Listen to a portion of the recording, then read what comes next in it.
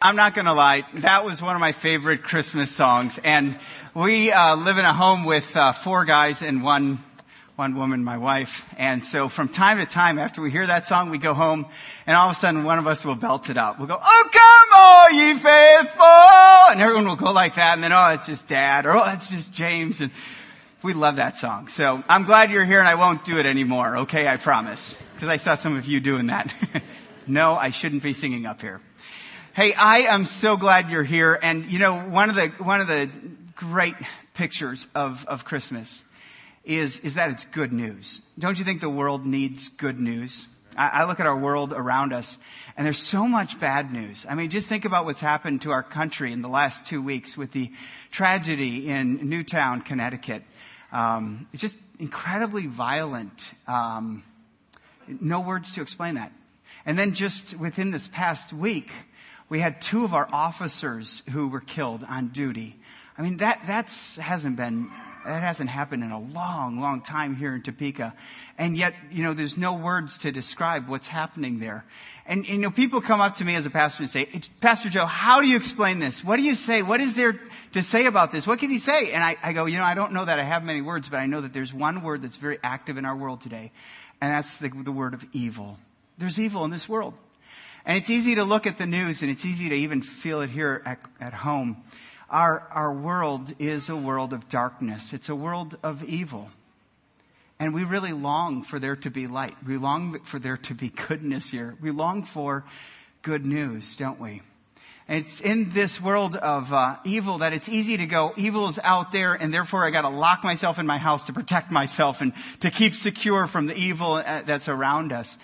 And you know what I've found is that it's not just out there, but there's even a level of evil in here, in my heart. And it happens when I try to be good. You know, I had a seminary professor who once told me, "Joe, you'll never know how hard it is to be, how bad you are until you try to be good." And that's true. And it's like marriage. I never knew how selfish I was until I got married. And I tried to love my wife, and I realized how much of the world I wanted to operate around me. And then when we had children, we had 3 boys, and we kind of looked in our eyes and went, we are really selfish, because we used to have our time. We used to have our dates, and now our kids are eating up all those things. And we had to give ourselves up for that. There's an evil within.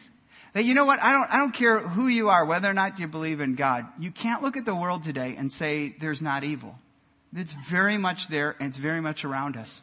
But it was to this dark world, ironically, profoundly, Jesus was born in night. And it was in this environment that light appeared on earth. The light of the world, Jesus, came to give us good news. And he appeared to shepherds out watching their field at night. And an angel of the Lord showed up, and they were... Well, let's take a look at it. It's in Luke chapter 2. It says, "And an angel of the Lord appeared to them, and the glory of the Lord shone around them, and they were filled with fear. And the angel said to them, 'Fear not, for behold,'" catch this, "'I bring you good news of great joy that will be for all people. For unto you is born this day in the city of David a Savior, who is Christ the Lord. And this will be a sign for you. You will find a baby wrapped in swaddling clothes and lying in a manger.' And suddenly there was with the angel a multitude of heavenly hosts praising God and saying, 'Glory to God in the highest, and on earth peace among those whom he is pleased.'" You see, it was into a dark world of evil and brokenness that Jesus Christ was born. And when he was born, he wasn't just a typical baby. This was God in the flesh. God came and engaged the evil world and endured in an evil world and lived in an evil world. And he not only did that, but he came to save us, because unto us was born that day in Bethlehem a Savior, who is Christ the Lord.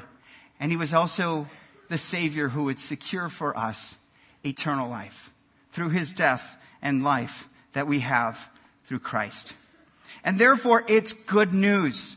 It's not bad news. In the midst of a bad news world, we have this Christmas message that it is the good news of Jesus that will be for everyone, for everyone.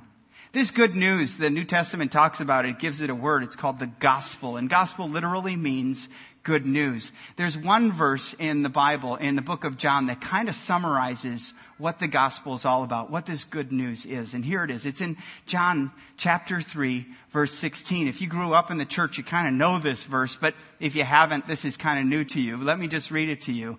It says, "For God so loved the world that he gave his only Son, that whoever believes in him should not perish, but have eternal life."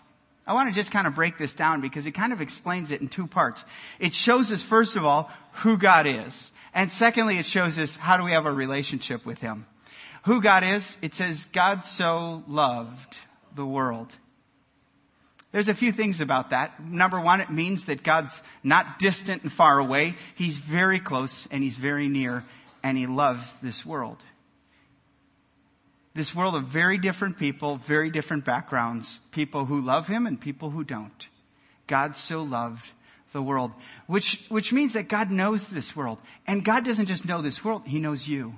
He knows me. He knows everything about my life.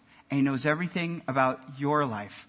And he's kind of one of those people who know everything about you and chooses to love you anyway.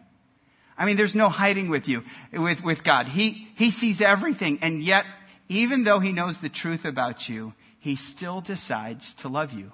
Why? Because God so loved the world. Not only does God know you, he understands you because he loved you. There's never an emotion, there's never a circumstance, there's never a loss, there's never a victory that Jesus can't relate to, because he took on flesh. And he walked where we walk. And he talked with people. And he endured suffering on this earth. He endured loneliness and rejection. He hungered. He thirsted. He cried. He knows every emotion that you've gone through. Because Jesus was God in the flesh who walked with us. He not only knows everything about us, he understands everything about us. And he cares for us. And that's why the second part of this, God so loved the world that he gave. You know, it's easy to say these words, I love you, but it's harder to love them, right? Because you have to act on what you've said. And that's why it's so important that you get this, that God doesn't just stay up in heaven and say, I love you, I love you. No, he's come down in Jesus and he's acted. And he acted by giving us his one and only Son to live a perfect life, a life you couldn't live and I couldn't live either. And to die on a cross, a final and a full death to pay the price for our sin. And then he didn't say that, he rose again on the third day, which we talk about on Easter. But this picture of him coming to this earth shows us he loved us, he knows us, he understands us, he cares, and he gave us salvation through his Son, Jesus Christ. And the good news is that everyone can be saved through Jesus. Everyone. For unto you is born this day. That means everyone. And you know, as I think about this, how do you become saved? If everyone can be, how are people saved? That's a great question. And most of the religious structures of this world try to answer that question. And they try to answer that question in you saving yourself. Here's how they do it. Hey, if you're good, just be good. Because God is good, you're bad, be good. Okay? So many pastors have a message every week like that. God is good, you're bad, now be good. And, you know, you get used to that after a while. But that kind of assumes that you really can be good enough. That you can measure up to gain God's acceptance by being good. Some people believe that they can go to church. If they go to church, at least, at the minimum, okay? Christmas Eve and Easter, okay? We got those two big blocks checked out, and God will go, okay, I at least know him or her. They come into my house, twice a year. That's not bad, and they check off the box that that's what will save them. Others of them, and I've done this, we look at people around us and we go, whew, as long as I'm not as bad as they are, I'm doing pretty good. And so we can look all over the place for that. We can look on the newspaper and see, boy, a guy arrested for this. I'm not as bad as that guy. So I deserve to be saved. And what it does is it kind of obligates God. We kind of build this thing that you owe it to save me if I'm good. And it also gives this feeling of being rejected by God if you're bad. Can I just ask you a question if that's where you come from? Because you know what? A lot of people believe this. And we find here, Fellowship, a lot of people come here thinking they can save themselves, thinking that they can be good enough. And the Bible says you just can't be. Sorry. How good do you think you have to be good enough? Because I've found, as I played that game, I found that I'm my greatest fan.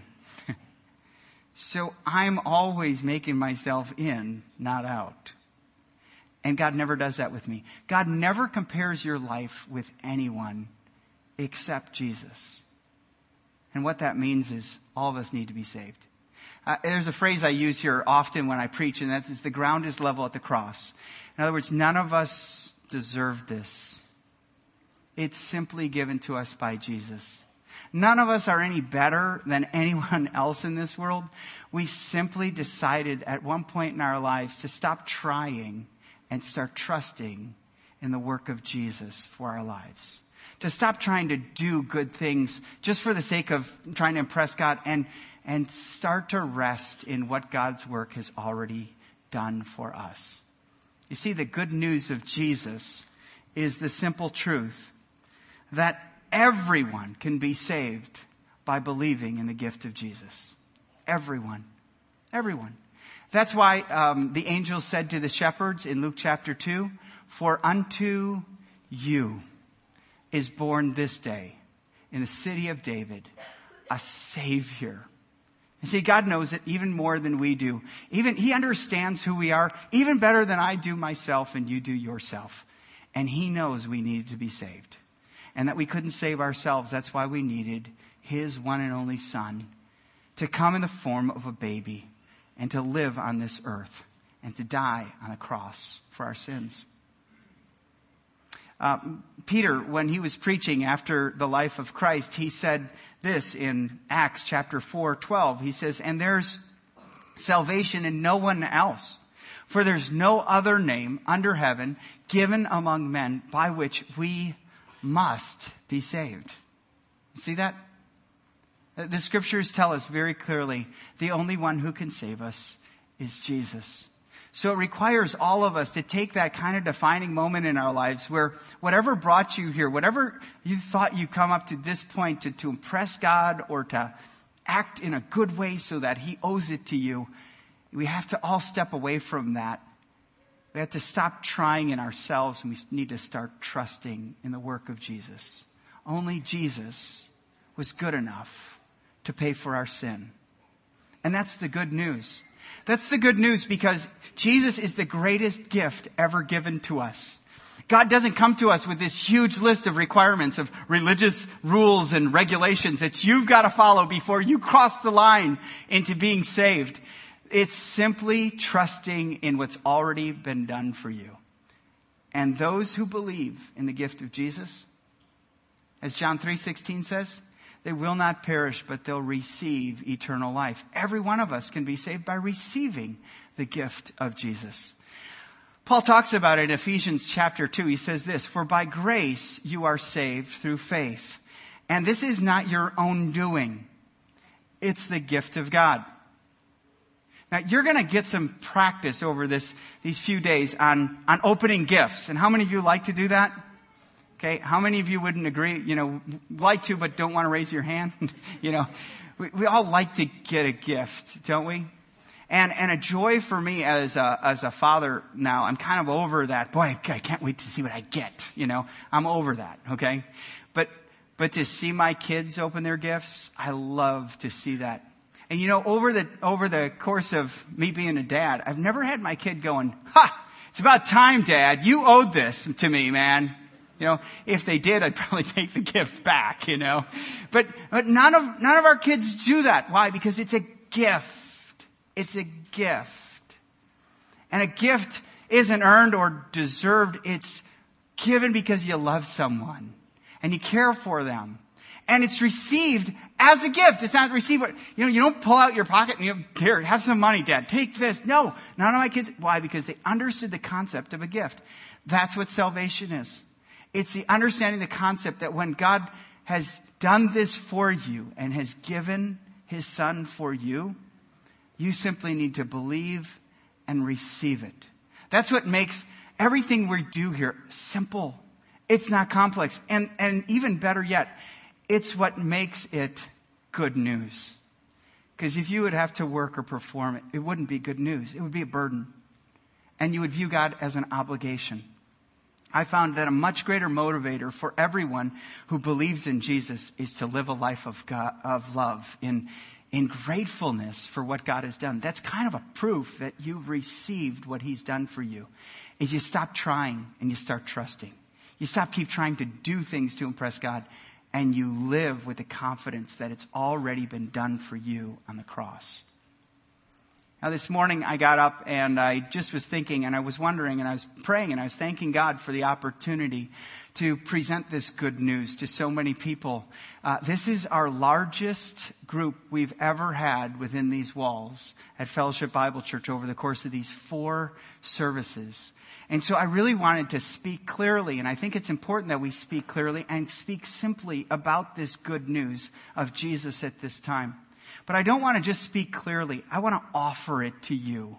I want to offer the gift that Jesus offers to you.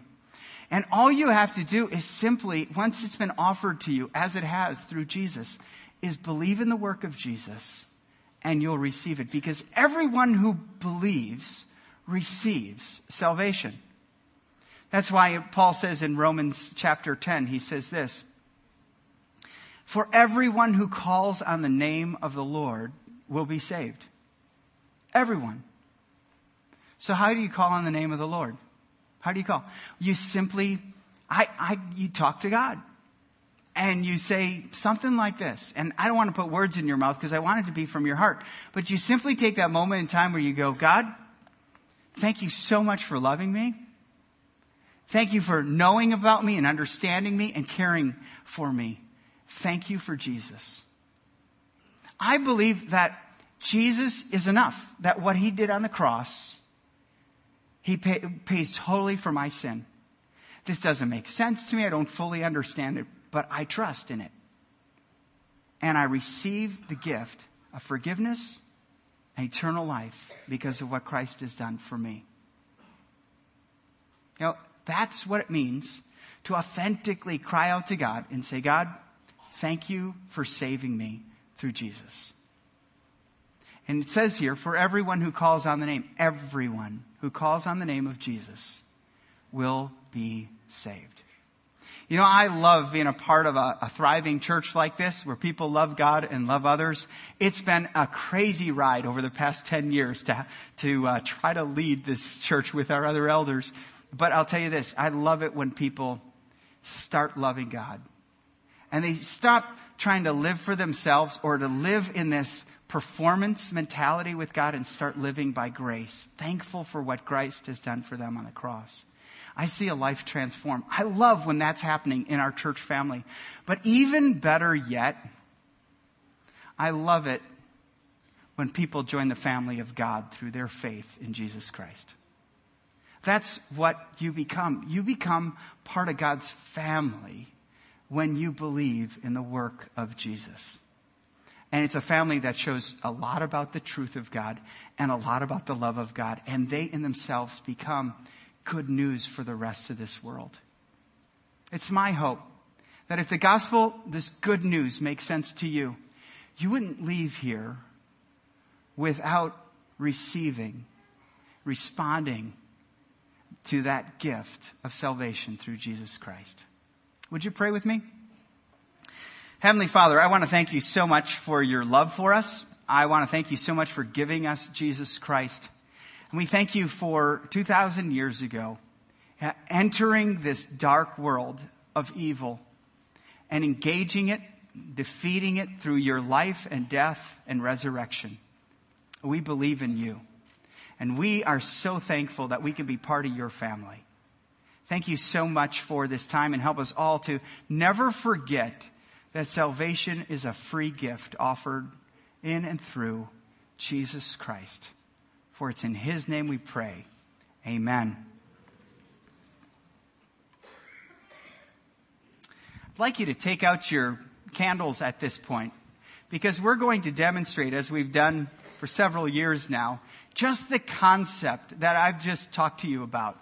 And that is, Jesus was the light of the world, who shined in a dark world. And he called as the light others to come to the light, to come out of darkness and into the light.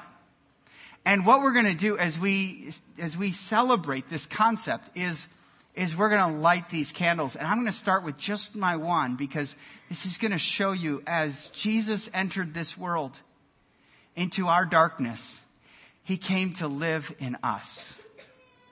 And his light wants to be given to our lives, so that as the light of Jesus enters our lives, we wouldn't just keep it to ourselves.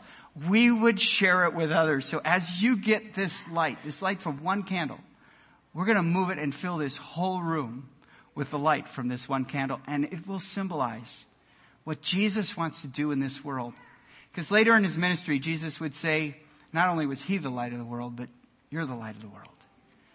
A city on a hill should not be hidden. Let your light so shine. And that's what we're going to do as we sing these final songs.